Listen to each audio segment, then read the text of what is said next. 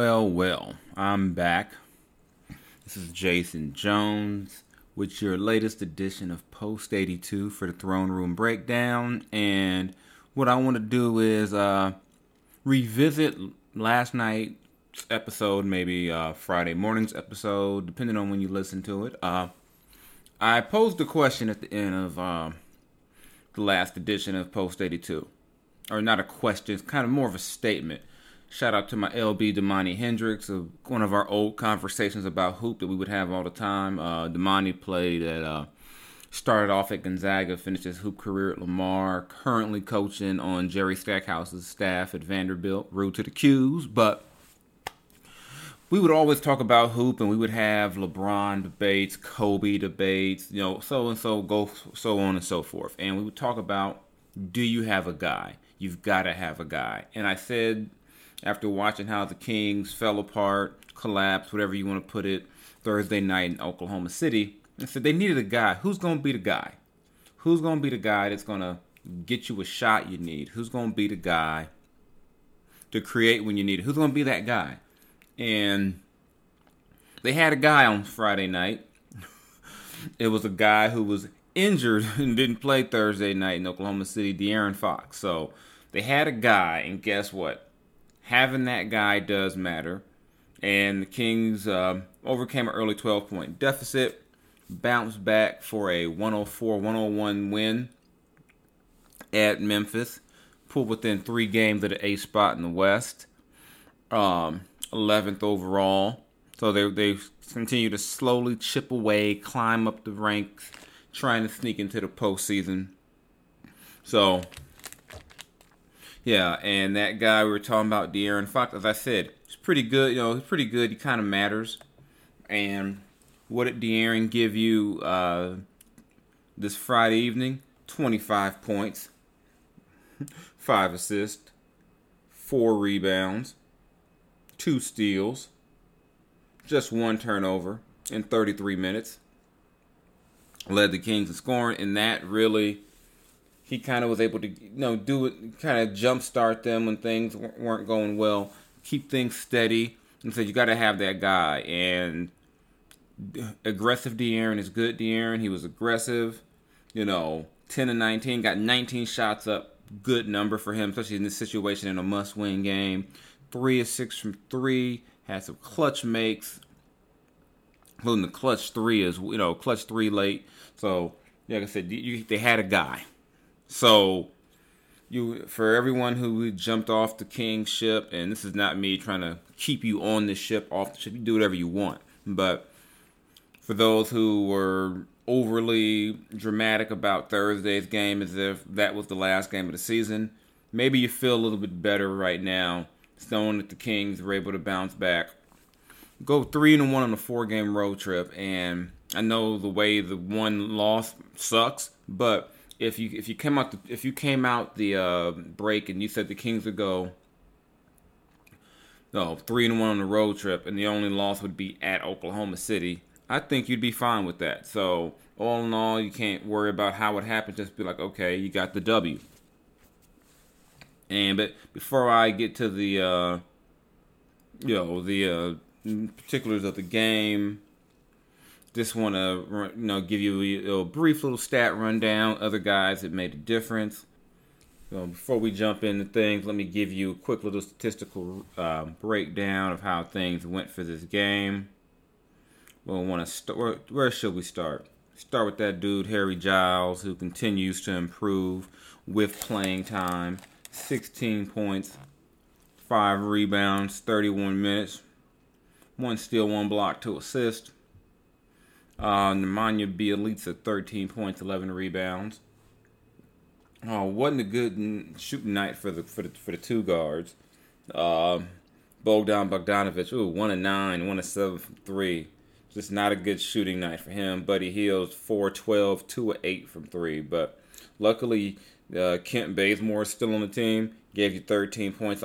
Buddy finished with 14 points, but 4-12 shooting, 2 of 8 from 3 is not what you want to see. He did hit 2 key free throws late, but not the kind of efficiency you want from him. But like I said, luckily the Kings have Kent Bazemore on the team. Bays, 13 points, 4 rebounds, 2 steals, and a block. And luckily for the Kings, they had Alex Len. Only played 16 minutes, but 6.7 rebounds, 3 assists, a steal, and a block. Just good contributions all around. What you need to win on the road. That's not to say that this game was perfect, except the Kings got off to a slow start, fell behind by 12, and my God, did they make the last minute or so. Whew. If you're the type of person who takes a shot or takes a sip when things are going crazy, those last 60 seconds of the game had you on edge. 2 turnovers late, one by Fox where he gets double teamed. He might have got fouled. Maybe he does, maybe he doesn't. If you're a Kings fan, Fox definitely got fouled. If you're not, he should have been stronger with the ball. And then you get a ball to Harrison Barnes, and he loses the ball in the double team in a situation where Memphis is clearly trying to foul. And this kind of goes back to one of the things where it has to be frustrating if you're a Kings fan, Kings coach, whatever you are. In some of these late game situations, you can say they're Kings are young, but you can't have guys that important making those type of key mistakes late in games. They were able to overcome it. They were able to get out the win still, but still not what you want to see. But like I said, I ain't gonna lie, that's nitpicking on me. That's, the other type of things that I'm sure when Luke Walton, when the guys get their iPads or receive their iPads after the game, just because people don't know. The way a lot of teams do their film review now is that everyone gets an iPad, everything's uploaded at the same time. You get on the plane, you go home with it, whatever the case may be. Everyone can go over the film. I'm sure when they guys look at their iPads, when Luke and the coaches break down the game, they're going to go heavy on those late game situations, the late game execution, because it's cost them in some games. It cost them a win in San Antonio. When you get to this stage of the season, you say, damn, where would you be if you had that San Antonio win? You can't have your key guys that make those type of blunders late. Sometimes they've gotten away with it. They're able to get away with it against Memphis.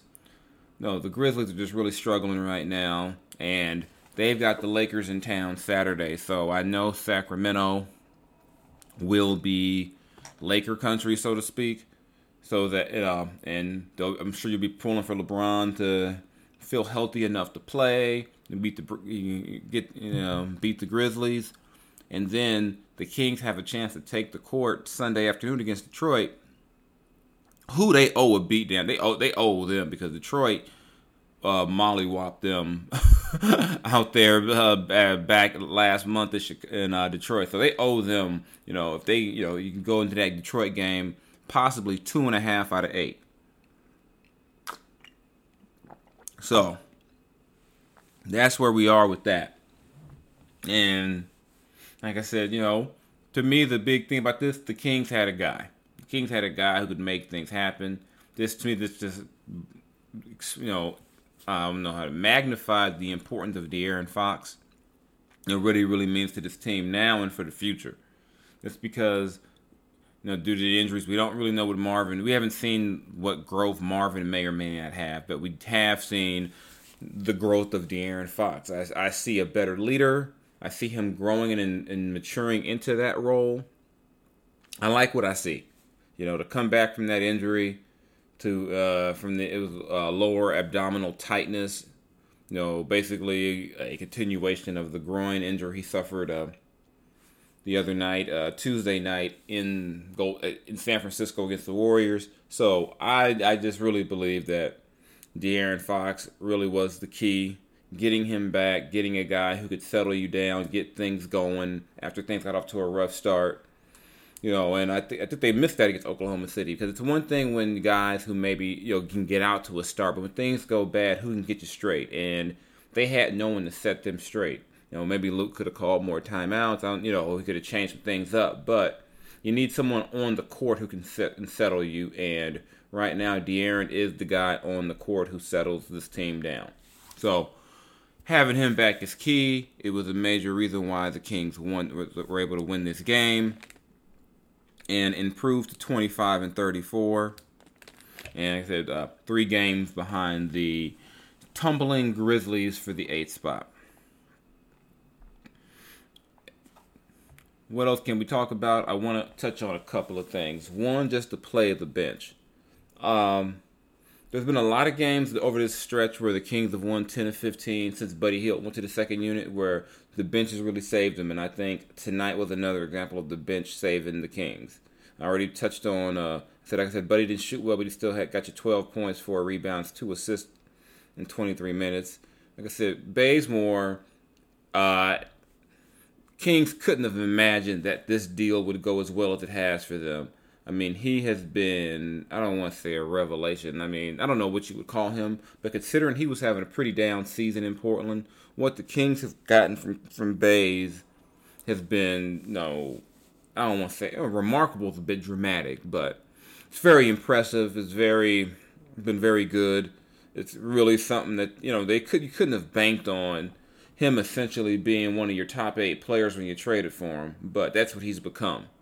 I know there was also some thought, maybe people thought that because of the way Baze had been playing in Portland, maybe that this trade freed up time for Justin James. But with the Kings, with a legit shot to still make the playoffs, can't see, there's no reason for Luke to try to start going to the player development route. The season's not over. And I know there were a lot of cries from people, back in December and January, hey, just start playing the young guys. This season is lost. It wasn't lost. It wasn't lost yet. And I think the way things have gone lately, validates that the season wasn't lost. And if the Kings are still in this thing, I'm not going to jump on the ship where I'm going to start telling all my people that I won't be free to hang out until May. Got some ways to go, but I do believe what they've shown over this last month or so, 1 10 of 15. Mind you, this is a team that only won 9 games after the All-Star break last year. They've already won 4. Of course, things could go down the toilet, but I'm not predicting that at this point. I think what things they've done, the way they're playing right now, is much more sustainable for the long haul. So I think they're picking up some they're learning habits. They're understanding what it's like to play in essentially pressure situations, must-win situations. I mean, they stumbled so bad out of the break. They really didn't have much of a chance to be in it, and they were kind of just playing out the string until they were officially eliminated. I think it's good to see them try to make something of this thing. Try to win this thing. Try to get into the playoffs. And even if they don't get in, I think they'll be a better team for this experience. And I think, just looking ahead, I know we've got some time. It's nowhere near the offseason, but we got some time. They'll be better prepared, a better focused group of players when when next season rolls around. So that's what I take from that. And so now I just kind of want to summarize what we saw, what happened. Like I said, again, the Kings win 104-101. They did their damnedest to try to make this thing tough. But, again, the Kings have a guy. They had their guy, and that made all the difference, in my opinion, in this game. When things started going awry, you had a guy who could come in there and fix things and save them for you. De'Aaron did that. I think De'Aaron's really growing up right now. I think the toughness he's shown to play through injury, to play through pain, is the type of things where it rallies the teammates around him. They look at him and say, hey, if he's playing through that, if he's playing through they're not nicks. I mean, it's not like he stubbed his toe. De'Aaron is really playing through some serious, some pain. And the fact that he's doing that, I believe, makes him even a better leader, because when guys see him doing that, and if he's pushing them, he's not pushing them to do anything he's not doing himself, which is a big part of being a leader. So, shout out to De'Aaron Fox. Shout out for being the guy. Like I said, shout out to my man Damani for even giving me that phrase. I can't even take credit for that. That's my LB. He gave me that phrase about having a guy, and I'm just carrying it on to all you Kings fans, all of you non-Kings fans who for whatever reason want to listen to me talk about the Kings. So, we'll be back on Sunday. Kings host the Detroit Pistons. They'll be looking to continue to climb up the ranks. keep chipping away, try to get closer to the 8th spot, and keep playing meaningful games in March. And despite all the issues, all that's kind of gone wrong, things that you may not have liked about the season, the fact that the Kings can play meaningful games in March matters, and it means something. So let's see what they do with them. You know where to find me. Instagram, Mr. Jones LBC. Twitter, Mr. Jason Jones. TheAthletic.com for my Kings coverage. You all be good out there. And I hope you're not sitting around actually on a Friday night listening to this. I hope you're out having a good time, relaxing, enjoying your family. Kings, this will be there.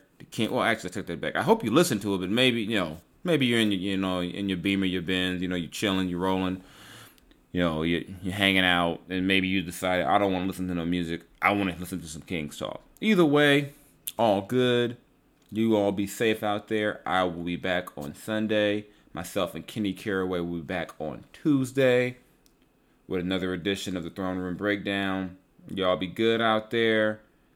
Glad that maybe some of you have now calmed down and talked yourself off the proverbial ledge when it comes to these Kings. Y'all be good out there. I'll holler at you later, and I'm gone.